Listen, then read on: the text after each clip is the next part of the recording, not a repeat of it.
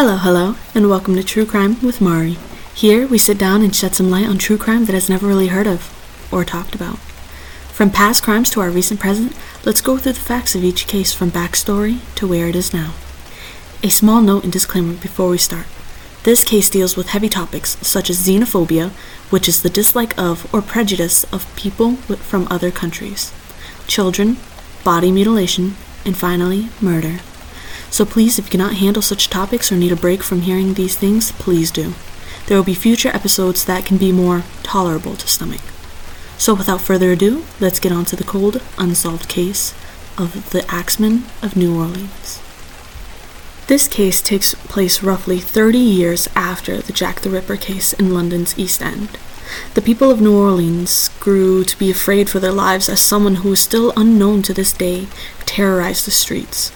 The person responsible has still never been caught for this crime, and although there are ties to London's Jack the Ripper, no one would ever know the person who would be taunting and terrifying not only the victims and their loved ones, but openly to the police as well. The first of these attacks had begun on the night of May 22nd, 1918, while Italian grocer Joseph Maggio and his wife Catherine lay asleep in their bed. The culprit broke into their home and proceeded to sneak into the couple's room. He then took and sliced at each of their necks, leaving deep lacerations. Afterwards, he then took an axe and had caused severe blunt force trauma to their heads in what was believed a way to conceal the cause of death. It is said that morning, Joseph's brothers, Jake and Andrew Maggio, had found the bodies. Joseph fully passed away a few moments after his brothers had arrived, and his wife seemed to have died nearly instantly, with her head nearly severed off her body. Law enforcement was called and a sweep of the home was underway. The detectives had found bloody clothes, which indicated that the murderer had changed before leaving.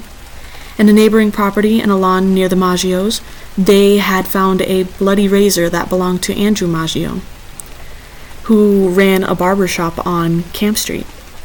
However, one of Andrew's employees, Esteban Torres, told the police that Andrew had sent out the razors to have nicks honed from it. Andrew lived in regret that he didn't hear anything in his brother's apartment that he lived near, but he was heavily intoxicated from the night before and wished he had heard his brother's groans sooner before discovering the bodies. Andrew was a primary suspect, but was released due to statements made as well as another account of a man lurking around the residence prior to what's happening. About a month later, on June 27th of 1918, in the store of Italian grocer Louis Bessumer, him and his mistress, Harriet Lowe, were attacked while they were in the living quarters towards the back of the store. Louis Bessumer was struck in his right temple. Harriet Lowe, however, was struck right above her left ear. The man that discovered them was a wagon driver named John Zanka. At around 7 in the morning while they were unconscious, they survived. Harriet would go on to describe their attacker as a mulatto, which is an outdated racial classification for people who have mixed African and European ancestry. The police arrested Louis Obicon, a 41-year-old African-American man who worked in Bessumer's store. He was eventually released due to a lack of evidence and conflicting accounts on his whereabouts. The newspapers ran rampant, not on the attack, but on the couple's scandalous relationship, and reported on Bessumer's life. Harriet Lowe, while still in the hospital, reveled in it, and had made many what were at the time taboo statements as well as conflicting statements about both the attacks and Louis Bessumer. Police had Bessumer in custody not as a suspect for the Axeman, but as a suspect of being a German spy. After finding letters in his home that were in Russian, German, and Yiddish, when the police questioned Lowe about it as well, she had claimed and confirmed that he was a spy for Kaiser Wilhelm II. The police were wrong about the espionage, and he was not found guilty on the assault of Harriet Lowe, and after a 9-month arrest and a 10-minute deliberation, he was let go. Harriet Lowe would pass away on August 5th of 1918 due to a surgical complication to correct the paralysis on the side of her face that she had gotten due to the attack. On the same day of Harriet Lowe's passing, that day, Anna Schneider, who was 8 months pregnant at the time, woke up to find a dark figure looming over her. Her face was bashed in a multitude of times, and the attacker had attempted to scalp her. At midnight, her husband, Edward Schneider, had returned home from work and found Anna Schneider. She survived, but had no memory of her attack or her attacker, and 2 days later, she gave birth to a healthy baby girl. The husband told the police that nothing but $6 or $7 had been stolen from his wallet, and that the doors and windows were forced open. Authorities believed that she was attacked with a nearby table lamp. They suspected ex-convict James Gleason and arrested him shortly after. They later released him due to a lack of evidence. Investigators at this point were publicly speculating that the attack was connected to the Bessumer and Maggio incidents. A couple months later, on August 10th, 1918, Pauline and Mary Bruno had woken to the sounds of their uncle, Joseph Romano, in his room. His age is undetermined, but it is said that he is an older man. When they had found him, he was found with blunt force trauma to the head that resulted in 2 open cuts on his skull. The attacker had fled the scene once the girls arrived, and they would go on to describe him, and I quote, "a dark-skinned, heavy-set man who wore a dark suit and slouched hat." End quote. Joseph Romano, although severely injured, had walked to the ambulance once it arrived. The home was destroyed, but there was nothing stolen. Authorities would find that a panel on the back door had been chipped away, and a bloody axe was found in the backyard. 2 days later, Joseph Romano had passed away due to severe head trauma. With Romano's passing, it had incited panic within the city. The police would then get many reports of sightings of the Axeman, and few would call in to report that they found axes in their backyards. A retired detective, John D'Antonio, had found the similarities within the attacks to a previous case in 1911, and described the murderer as someone who kills just to kill, without motive. The detective would describe the person as a living case of the classic and compelling novel Dr. Jekyll and Mr. Hyde. As it would seem that, as he says, the perpetrator had a dual personality, and that he could be seen as a law-abiding citizen. The next attack happened on March 10th of 1919. Screams were heard at the home of Charles and Rosie Cortimiglia, who lived in the New Orleans suburbs. A grocer named Orlando Giordano and his son, 18-year-old Frank, rushed to the scene to find an unconscious and bleeding Charles. Rosie was in the doorway holding her 2-year-old infant, who lay deceased in her arms. The couple was rushed to the hospital, and both had skull fractures.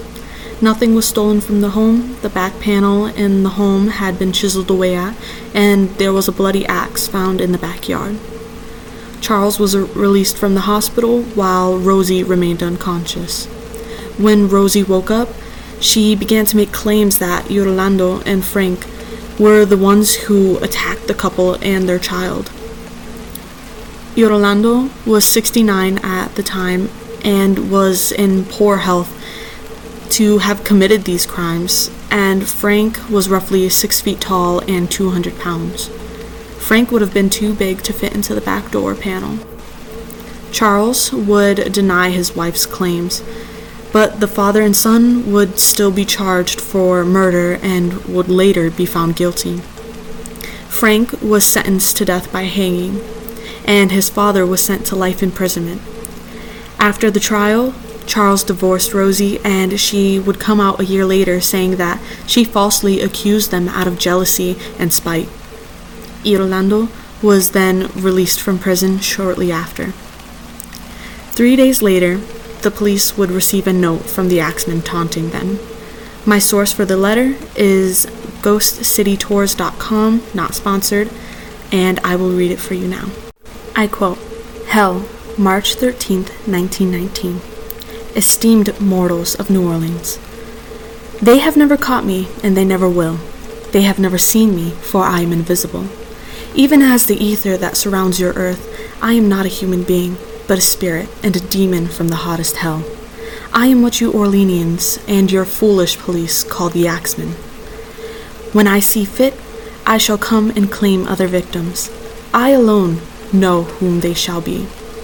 I shall leave no clue except my bloody axe, be smeared with blood and brains of whom I have sent below to keep me company. If you wish, you may tell the police to be careful not to rile me. Of course, I am a reasonable spirit. I take no offense at the way they have conducted their investigations in the past. In fact, they have been so utterly stupid as to not only amuse me, but His Satanic Majesty, Francis Joseph, etc. But tell them to beware. Let them not try to discover what I am. For it were better that they were never born than to incur the wrath of the Axeman. I don't think there is any need of such a warning, for I feel the police will always dodge me, as they have in the past. They are wise and know how to keep away from all harm. Undoubtedly, you Orleanians think of me as a most horrible murderer, which I am. But I could be much worse if I wanted to, if I wished. I could pay a visit to your city every night. At will I could slay thousands of your best citizens, and the worst. For I am in close relationship with the angel of death. Now to be exact, at 12:15 earthly time, on next Tuesday night, I am going to pass over New Orleans. In my infinite mercy, I am going to make a little proposition to you people. Here it is. I am very fond of jazz music, and I swear by all the devils in the nether regions that every person shall be spared in whose home a jazz band is in full swing at the time I have just mentioned. If everyone has a jazz band going, well, then so much the better for you people. One thing is certain, and that is that some of your people who do not jazz it out on that specific Tuesday night, if there be any, will get the axe. Well, as I am cold and crave the warmth of my native Tartarus, and it is about time I leave your earthly home, I will cease my discourse, hoping that thou wilt publish this. That it may go well with thee, I have been, am, and will be the worst spirit that ever existed, either in fact or realm of fancy. The Axeman." End quote. That night, New Orleans was booming with jazz playing on every corner. Bars, restaurants, and the like were filled with jazz all night long. Luckily, no one passed away that night, and I would like to say that those were the last of the attacks, but unfortunately, they weren't. On August 10th, 1919, while asleep at home, Steve Boca had woken up to a man over him and had suddenly lost consciousness. He would regain consciousness later and drag himself to his neighbor, Frank Janusa's house, and collapse on his floor. Steve's head was cracked open, and he had fortunately survived the attack with no memory of the event. The police discovered the back door panel, like the others, was chipped at or missing. That part wasn't really clear when I researched. The next attack would be on September 3rd, 1919. Sarah Lawman was asleep when the Axeman broke in through the window and attacked her with an axe that would be found the next morning on her lawn. She would be found after her neighbors had busted into her home after she never answered the door. Sarah had severe head trauma and she was missing teeth. She survived the attack with no recollection of it at all. The last and final attack of the Axeman was on Mike Pepitone on October 27th of 1919. Mike was killed in his sleep, and it was said that there was blood everywhere. Mike's wife had woken up and had found him dead. but his death would mark the last of many unimaginable attacks. And there you have it, the case of the Axeman of New Orleans, Louisiana. Now thank you for sitting down with me today and listening to me tell you about this case. Now stay happy, stay healthy, and stay lovely, because I hope to see you next time. Bye-bye.